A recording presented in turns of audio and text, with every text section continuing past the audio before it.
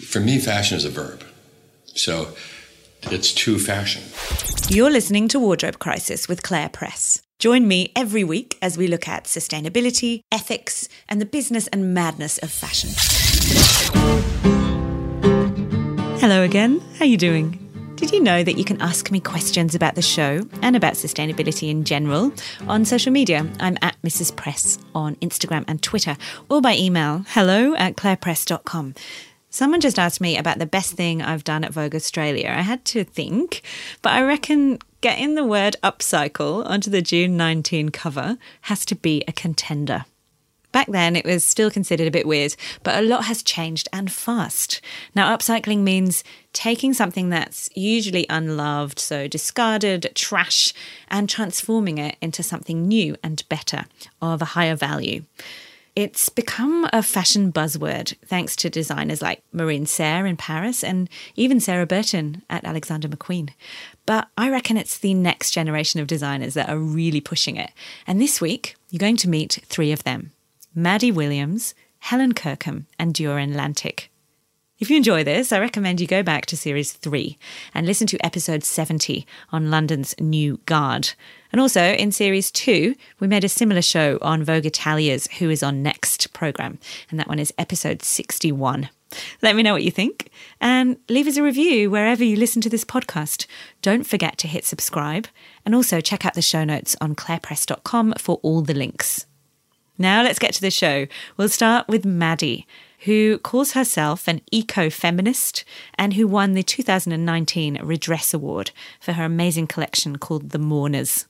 Hi, I'm Maddie Williams, and I'm a London-based designer who has a real interest in upcycling old textiles and creating new textiles and new clothes out of those. Where are we recording this? We're in a very messy shed, which we're sharing with quite a lot of spiders right now, so I hope you're not scared. And I'm really lucky to have this space. It's sort of attached to my flat, and it's great. It's where I made the collection for Redress, and it's wonderful. Actually, you're growing your own tomato plants. You said to me before that you were getting interested in plants, and I know that sometimes you worry that you're not interested enough in making clothing if we look at it from a commercial perspective. Mm-hmm. Yes, that is true.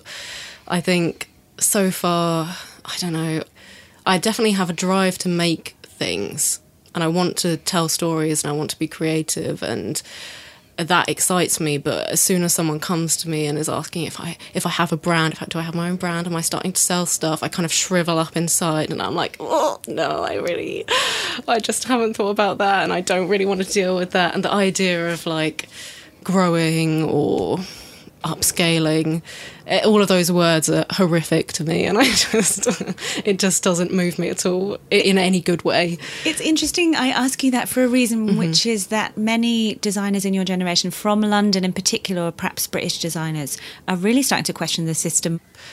I feel like if you probably asked most other creative people in the past, like the McQueens, etc., they probably in an ideal world would have not had to deal with any of that stuff either. But we've been living in a world where you're so forced down into that route, it seems unavoidable. If you want to be creative, it feels like you absolutely must also become a business person at the same time, or else what's the point? You can't do anything because the only point to life is making money. And it's, I guess, maybe there's such a general feeling of protest and revolt just generally in the world at the moment, especially in in the UK right now. You're seeing with Extinction Rebellion and Brexit, whatever. Like, we're just losing faith in the current systems that we have. So maybe we're starting to feel more liberated. Let's talk about your work. You mentioned that you're a textile designer as well as a fashion, if you want to put that in inverted commas, designer. You actually create your own textiles from waste. I've done a few different things over, I guess, my 2 collections that I've done. Your long and industrious career. Yeah, my long career. And we'll start with your graduate collection. So you graduated from Edinburgh College of Art in 2017. I showed my graduate collection during Graduate Fashion Week, which is in London every year. And then I kind of did an extended version of that collection, an expanded version for autumn-winter 18, I think it was, for Fashion Scout, which is affiliated with Graduate Fashion Week. and they showed during London Fashion Week. You wove those pieces using upcycled post sacks, right? The majority of the plastic waste that I used was deconstructed post sacks, Royal Mail sacks that I acquired from different post offices about Edinburgh. And then I deconstruct those and then reweave them by hand into new textures. When you say deconstruct, you tear them up. Yeah, so if you have ever looked closely at a Royal Mail post sack, it's quite similar to a tarpaulin, but it doesn't have that extra kind of film layer that you find on tarps. You can really clearly see the way it's been woven. It's like just strips of equally sized polypropylene. It's really easy to just shred it. You can just pull it into its long strands. With your fingers? With your fingers, yeah, very easy. Time consuming, but very easy. And so I kind of worked out a way to cut it into quite chunky strips and then only shred it from two edges, so it left with a sort of fringe effect. And then I would like use... a crazy shaggy dog, like the Never-Ending Story yes, dog. exactly like that. And then I would use those fringy, frilly strips to reweave and then kind of create this sort of faux fur texture. So that was kind of like, I guess, the most successful textile that I created. A lot of them had a lot of structure. Either it was like wadded or it had like boning in it. One, I'd say, pair of shorts in the loosest possible terms, but it was like it was kind of a pair of shorts. And a dress had a big circular hole cut out in the middle, which held it open, held it really rigid, which was inspired by like Sheila na gigs. If you see, it's like a Celtic figure that you see carved on some churches and things like that from the past, but it's kind of like a ancient fertility figure. It's basically a female symbol of a feminine presence prying open her vagina. And so I wanted to... actually, when you said it, I've just realised I've seen them. Yeah. Yes, I have. Yeah. I once watched a documentary about it. But I'm Yeah. deviating. Those were made by using like an old bike tyre. That's what I used to make the kind of framework for that. In the UK, we had this programme called Button Moon, which was like a children's TV programme. It was this kind of world... Or were they puppets? Yeah, they were puppets, but they Oh, were yeah. all made out of like odds and ends. So like Mr. Spoon, I think he was made of a bottle and he had spoon arms, and there were like there were other milk bottles that did things. Everything was just made out of stuff, bits of stuff, and I loved it. So is it a bit like the magic and the mundane? Yeah. Aside from the political Yeah. repurposing? Or the familiar? The uncanny. I think what I like is the uncanny. It's joyful, but it's also sinister. There's also a thread you could follow back to the folkloric, that kind of long history of Yeah. making symbols and entertainment and theatre, I'm going to even say, Yeah. out of whatever was lying around, whether that would be a corn dolly Yeah. or, all that. Exactly. No, that's exactly right. And When I say a corn dolly, if listeners don't know what that is, we might share some links in the show notes. And this is sort of old, I'm sure maybe they did it elsewhere, but certainly I know it from old English country stuff, that basically these were rituals around harvest. You would go out into the fields and you would collect the forgotten ears of corn, and then you would weave them into these wonderful dolls, Yeah. little forms. Yeah. But in a way you do that. yeah, and a lot of the inspiration for my first collection, and it was feeding into this one, but in a less overt way, was I don't know if you've heard of the photographer Charles Frégère. He's a French photographer. Oh, Charles Fraser. Sorry. Is that how you pronounce it? Oh, no. I'm teasing. I was going to be like, God. Charlie. Yeah, just old Charles. There's a particular series called Wilderman, documenting pagan rituals that still exist and go on around Europe specifically. And the costumes that people are making are absolutely amazing. I really loved it and I found it really powerful. And that was quite a strong influence in especially my first collection. Now, when we look at any of this, though, we can't escape the lens of environmentalism and the pressing necessity that we make do with what is in existence. Let's talk about how you applied that to your most recent collection, for which you won the Redress Award. Yes. Congratulations. Thank you. Last year in Hong Kong. Thank you very much. But you were inspired by eco-anxiety. Yes, I'd been feeling a lot of eco-grief, a lot of anxiety and fear around the climate crisis that we are in at the moment. And I kind of wanted to do something that expressed those feelings. So the concept behind that, often in my work, and it was the case in the previous collection, I tend to sort of imagine this dystopian, utopian future, however you like to describe it, after the fall of civilization as we know it now. And so in my previous collection, the figures, the women, the costumes were more meant to be like goddess type figures. And then in this one, I wanted them to be more, they were mourning figures of mourning, and they were people that had survived and they were grieving the loss of society and a healthy, biodiverse planet. And all of the references were meant to be kind of things that they pieced together from the fragments of what was left behind, drawing on death symbolism and death gods and funeral rites and things like that from around the world. So you can see it maybe in some of the headdresses and the veils.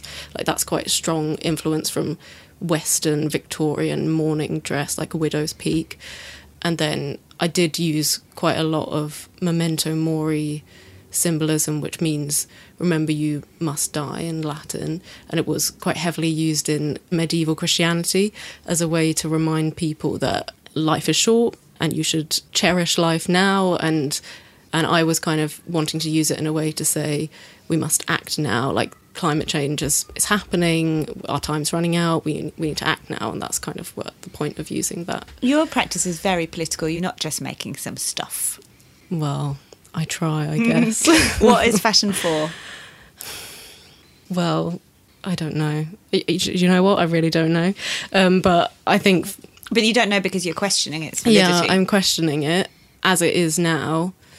I guess if you peel back and you go back to why we have art and why we have clothes and why we have fashion in the first place, it is a way to tell stories, it's a way to express ourselves, it's a way to make something beautiful, a way to raise questions and like mirror society that we're in now. It can be cathartic, but over time I think that a lot of those principles have been co-opted into making money for big companies, and that's kind of what I don't really agree with that, so I don't want to be part of that particularly. But your work has a response, and in a way is a response to that. Let's talk about the materials. So we're sitting in this shed and we're surrounded by bags of unwanted, unloved textiles that you see the beauty in. You worked with Bernardo's, didn't you? Yes. In Brixton, which is a charity shop in London, but a specific one that I think if you are regular listeners to this podcast, you'd have heard us talk about before, because Fashion Revolution does some events there. Yeah. And you save their stuff they don't want. What do you do with it? So a mixture of things. I either completely deconstructed it into sort of shreds and rewove it into new textiles. I also wanted to experiment with the idea of like doing zero waste weaving in a way that, you know how when you knit, you're knitting something the exact shape of what it's going to be, so you don't have cutting waste. And so I tried, you can see if you look over here for Claire, some foam boards, which when I was working briefly at Lacoste is on a grad scheme that they were doing. Interning. Yeah. And they were going to chuck away all of their foam boards. And so I was like, oh, can I have those? So I would draw out the exact shape of the pattern piece and then warp up that board, and so then try to weave the shape of the pattern piece. And so I only managed to do this on the pair of trousers, which are kind of like blue and then have fluffy bones on, because, oh my God, it took me to watch every single series of Breaking Bad as I wove those.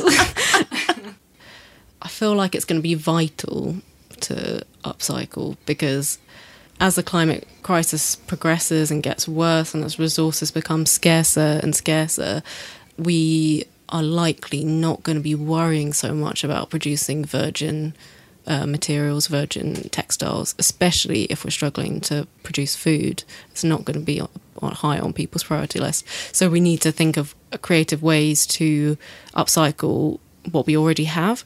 And obviously there's really exciting things being done with like absolute recycling. So, you know, taking a garment and reducing it straight back down to its fibre and like weaving it, like turning it into a new yarn and then reweaving cloth and doing stuff like that. And that's amazing and that's great. But obviously that requires like a ton more energy and probably chemicals, just depending on what it is. So if there's a way that we can as much bypass that, avoid that, if people feel liberated to just kind of make do with what they have. And I don't even think, like, obviously design is going to play a big role in this, but I think it's going to be really important to just educate the public better about how to repair their clothes, how to upcycle their clothes and put that power back in people's hands, where it becomes easier. People have the confidence. They feel more comfortable to just sew on a button rather than to go and buy a new top. Like, that becomes the easier option. Like, that's what I think will be really important and a key turning point. Next up is another British designer, Helen Kirkham. Helen trained in the classical tradition of shoemaking. She worked at Grenson, and when she was a student, she was feted by something called the Worshipful Company of Cordwainers, which, we'll get into this, but it's one of the ancient trade guilds of London, and it dates back to the 1300s. But these days, Helen upcycles old sneakers. She's done collaborations with Adidas, Lacoste and Melissa. And I spoke to Helen in Milan, where she was part of an exhibition curated by Vogue Italia's Sarah Mino called A New Awareness. So we're here at the exhibition space of 10 Corso Como, exhibiting with A New Awareness, which is organised by Sarah Mino, and there's a few of us here exhibiting different ways of working, sustainable practices, and trying to shift a little bit the paradigm of fashion. I'm a footwear designer. I studied first at the University of Northampton, where I did footwear design, and I did more traditional shoes there. Worked with Grenson, did my final collection with Grenson. And Grenson, for those who don't know, is this wonderful artisanal shoe brand. Yes, exactly. And British. They have factories in Northampton. Then when I graduated, I won the Worshipful Company of Cordwainers. It was actually their inaugural... What? Sorry. inaugural... No, please unpick. Footwear Student of the Year award. But what is the word... What? The Worshipful Company of Cordwainers. So it's a livery company based in the UK that's all to do with footwear, and they support footwear students doing various projects and, you know, giving money and stuff to support students. But can we just look at that word cordwainers? I happen to know what it means, but it's not a familiar word. It's an archaic one. Yeah, so cordwainer's basically like a shoe maker, someone in the footwear trade. So we actually might find a link to that. I don't know it, but I'll find out. But I'm sure it will be some kind of like Chaucer era word about the guilds, right? Yeah, it's to do with like livery companies and guilds. I don't really know the history of it, but it reminds us that the art of shoemaking, or if you want to use a kind of word, cobbling, it's age old. Yeah, exactly. And so I think it was really important for me to start with traditional footwear, and obviously being in Northampton, it's kind of the home of footwear in the UK, so it was really important for me to study there and to be supported by them. And then I went on to the Royal College of Art, where I did my master's degree, graduated from there in 2016. Then I worked at Adidas for a year, and then I came back and set up my studio, and now it's been going about 2 years. But what you do is a far cry from the worshipful whatever they were of Cordwainers. Worshipful Company of Cordwainers. Yeah, it's, I mean, I focus on sneakers and specialise in sneakers, so it's obviously different from traditional practices, but they're still very supportive and interested in what I do, which is so nice. But come on, what is it you do? So you upcycle sneakers to make new out of old and forgotten, wonderful and fabulous and aspirational out of tired and supposedly rubbish. Yeah, exactly. So I collect sneakers from Trade, which is my favourite op shop. Yeah, which is a charity based in the UK, and I collect odd sneakers from them. So when people recycle their sneakers, if you don't tie the laces together, quite often in the sorting process they get separated and then they become useless. So I didn't want to take the pairs because obviously the pairs can be resold, they have uses. So I made my life even more difficult by only taking the odd sneakers to use as my raw materials. Then I break those all down into their component pieces and then, make a new pair out of them. So do you actually have a partnership with Trade, or do you just go in there and say, got any loose ones? How did you find out this was a thing? Yeah, so I went to the warehouse. They have like a big sorting warehouse, and I went there just out of curiosity, and then I kind of discovered all these issues. And now, I go down to the warehouse and pick up the shoes from there. I know that listeners will be right now having their minds blown, because there's always something, isn't there, that you don't know about recycling and about waste. This is something I hadn't considered. Yeah, I know. Makes sense, Same. but I had no idea. Never thought about it until they kind of explained, and I was like, oh yeah, of course. Like, if you don't tie your shoes together, you're just putting them in a bin, and then God knows where they're going to end up. So, well, some of them end up in Helen Kirkham's studio. Exactly. And let's talk about the intricacy of the process. Yeah, so essentially once I've got the shoes, I clean them enough that they're clean, but I like to keep the character of the recycled materials, and something that I find really important, especially with sneakers. I love to like embody some memories and some kind of tactile human nature into the materials. So that's something that I love about using recycled materials. And then I essentially unpick everything into its component pieces and then break everything down into kind of shape and size and colour and use that to recreate new products. And are you stitching these pieces together by hand in a kind of hybrid form of... Yeah, basically. So I have a studio in Hackney in East London where I have, some machines and sander and all that sort of thing. And then I build it kind of like a puzzle or like a collage, and every piece is bespoke and every piece is one-off, and so much so that even the right and the left aren't the same. Well, I was going to say, how do you even get past that when they haven't come from a pair? Yeah, exactly. So quite often I use there might be a sneaker which has two different parts, but it's like the same material. So I'll use one part on the left shoe and one part on the right shoe. So it feels similar, but it's not the same. You told me that it can take you 5 days to make one pair. Yeah, exactly. So it's usually 4 to 5 days, which is collecting the shoes, breaking them down to component pieces, cleaning the pieces, and then obviously because everything's bespoke, sometimes they're more difficult, sometimes they're easier, and it really depends how simple or straightforward it is, and usually nothing ever turns out to be simple and straightforward, so it takes up to 5 days. Who are your customers? It's all sorts of people, really. So I do collaborations with brands, and then I also do things for private clients. Some people are interested in the aesthetic side of things. Some people are interested in the sustainable side of things. What about sneaker freaks who just want something super unique? Exactly. Some people just really love the bespoke, unique side of things. The fact that it's a sneaker that no one else can own, no one else will ever own. Some people want to wear them, some people want to put them on their shelf. It really depends, and it's so nice to be able to have such a broad spectrum of clients and people that are interested in my work. We'll share a link for anyone who might like to order one of these pieces. I hope you got deep pockets. It's not cheap. No, so... and nor should it be. But I mean, that was a segue into, let's talk about cost and true cost. Yeah, exactly. So the shoes start around £1,000, and obviously that incorporates the time that it takes to make, the completely unique and bespoke nature of the product. It's completely one-off and also can be extremely personal. So people can also send me their old sneakers, and then I can use those to make a new shoe. It's something that I actually love about sneakers, that people really do have an emotional attachment to them more than other items of clothing.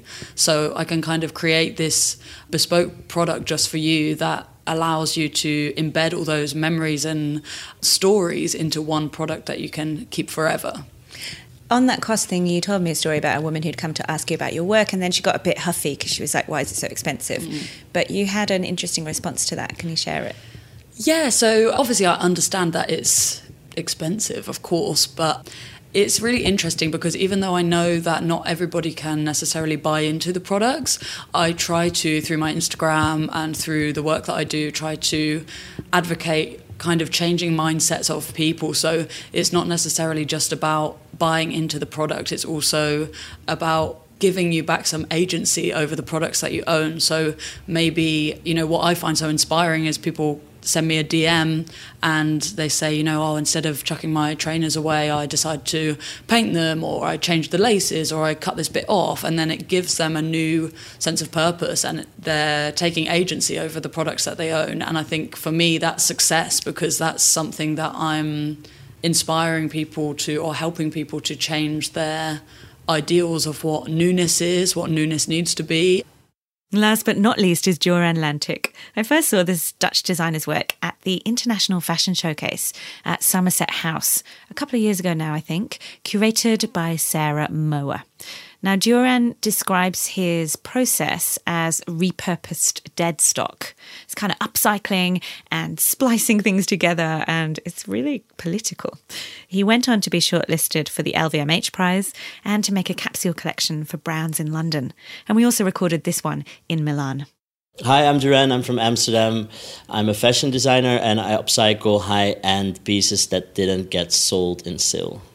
We first met, not now, but last season during London Fashion Week at the International Fashion Showcase at Somerset House. There were a bunch of designers there from all around the world, but yours was the installation that really stopped me in my tracks. Basically, I wanted to create an installation that was a shop-in-shop, like in a really big warehouse. So it was a part of an Yves Saint Laurent shop. The floor was a combination of Balenciaga with Gucci. There was Prada Marfa in it, and it was a shop that was post-Black Friday. So it was a day after the mega sales, and the shop got completely ruined.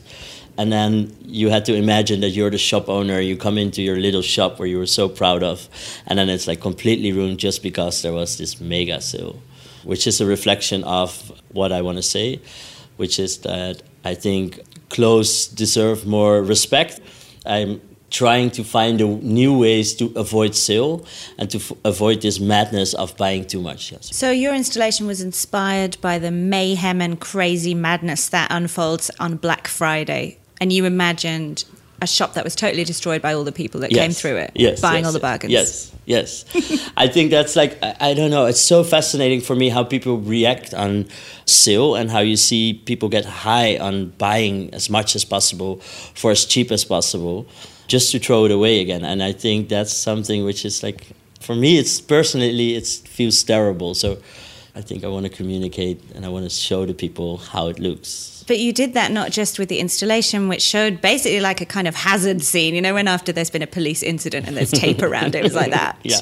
But the clothes themselves, what were they? So you basically spliced together designer pieces that you'd collected, that you'd sourced with new pieces with I don't know what. Yeah, so it was one big fusion of vintage and pieces that were in sale. Actually, I did a collaboration with Liberty London, so they supported me with giving items. And so it was very iconic Liberty print shirts. Yeah. We stitched all the brands together because it was kind of a fun way to say, oh, this is how it looks. Like all these sad pieces didn't get sold and they were forced to join together. And I think that's super important because also there's this brand dictatorship going on where it's like you can't fuse a Prada in a magazine, for instance, with Louis Vuitton. I don't think listeners will necessarily know that when a stylist borrows from a big brand, for example, Chanel or Prada, they're not allowed to mix brands in one look on a model for a shoot. So often you will see, and you'll notice it now I've said it, that a shoot will be one page of head-to-toe Prada and then another page of head-to-toe Chanel. Yeah, exactly. So it's like the tyranny of the brand. The brand dictates how we will present their work, even though the stylist is meant to have creative control for an editorial. Exactly, and that's somehow really weird because if you reflect on how people look in the street, everybody is combining things. That's the whole point of like fusing brands together, combining Levi's with Chanel or, wearing Nike and having a Cartier watch. I mean, it's all about mixing those kind of things. In a way, though, what you did was quite confrontational or subversive because you were calling out sale culture, but you were also calling out this, what you called brand dictatorship. How'd that go down?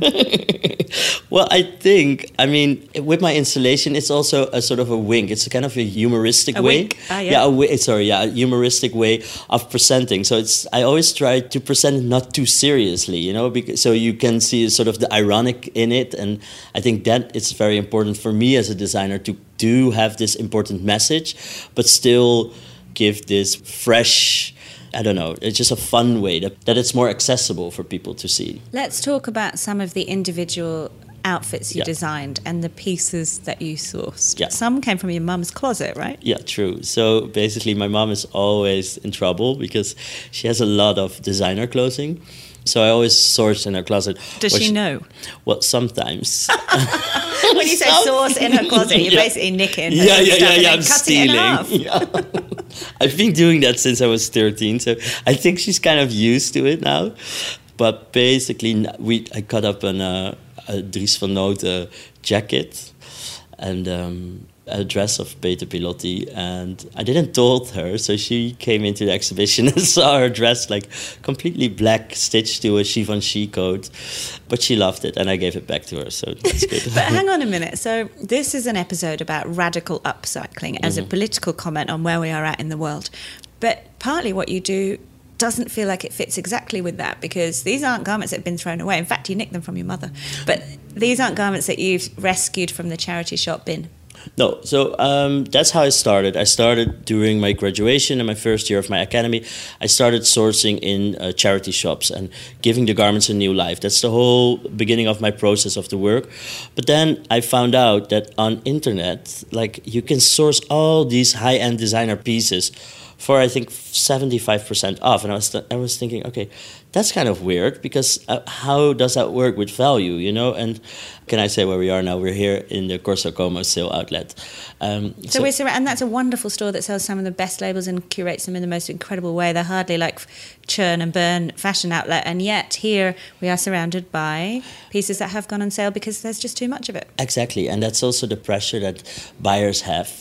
They're forced to buy so many pieces that they can't sell anymore. And why should they be left here alone? Why not do something with it and just upcycle it and make something unique out of it and just give it another life? Do you feel that clothes have personalities? Yes. The way that you talk about them suggests it. Yeah, I'm a bit creepy about that. No, I think I do.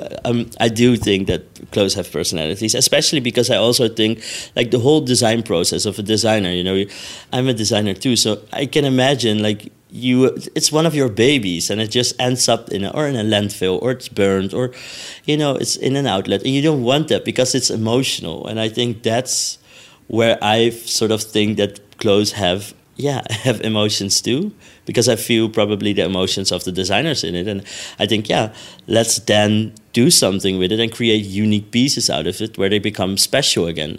I mean, they've always been special, but because of the overproduction and the overconsumption, and I mean, that's where it goes all wrong. I mean, basically there's too much, and it's just too sad to not do anything with it. Can I ask you what you're wearing right now? I'm wearing a vintage Adidas sweater. My interns always stitch labels on it. So it has a Marni, Hermes, Dries Van Noten and Balenciaga labels stitched on it. And there's all these kind of stains on it. I think it's bleach. So basically can we even use the words upcycled, downcycled, recycled, value added, customized, DIY? Yes. Some of that. It's all of it. But you've given it a unique Duran take. Yeah. I mean, that we can say. Yeah, we can. What do you think the role of the designer is today? Oh, it's a hard question, though. But the role of the designer is to be really conscious about what to produce and how to bring it into the world, and think about how we can step away from this whole dictatorship.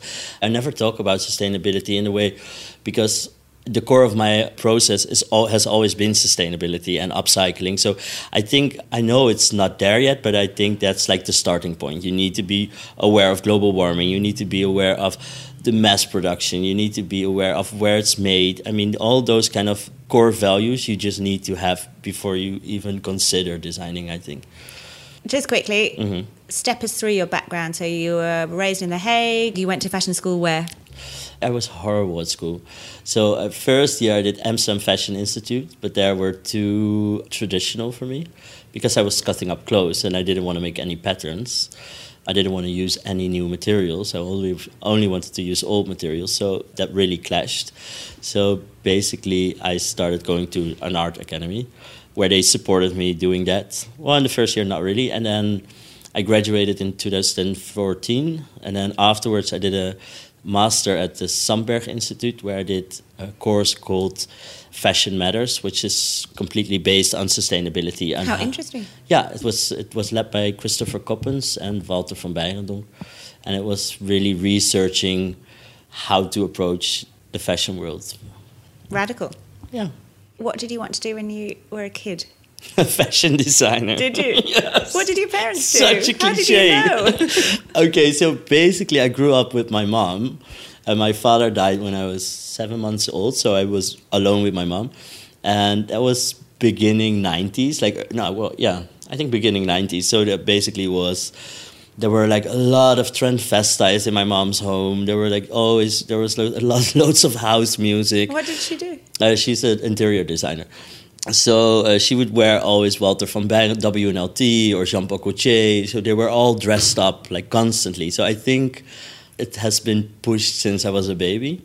They never told me that I needed to be a fashion designer, but it was like fashion was always core in the house. So I guess people wanted to be a fireman, and I want to be a fashion designer. Love. All right, I just want to talk a little bit about what's happened to you this year. Yeah. You were shortlisted for the LVMH prize, and I was so happy to see that there was more than one person looking at upcycling, where there was Bethany Williams, Bodhi and me, yeah.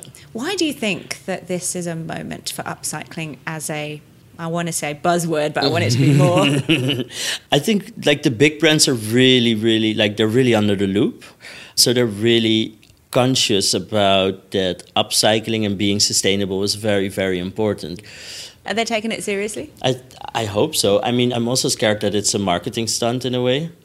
But I think we have to stay optimistic. And we should just say, okay, it's really good that they include us now.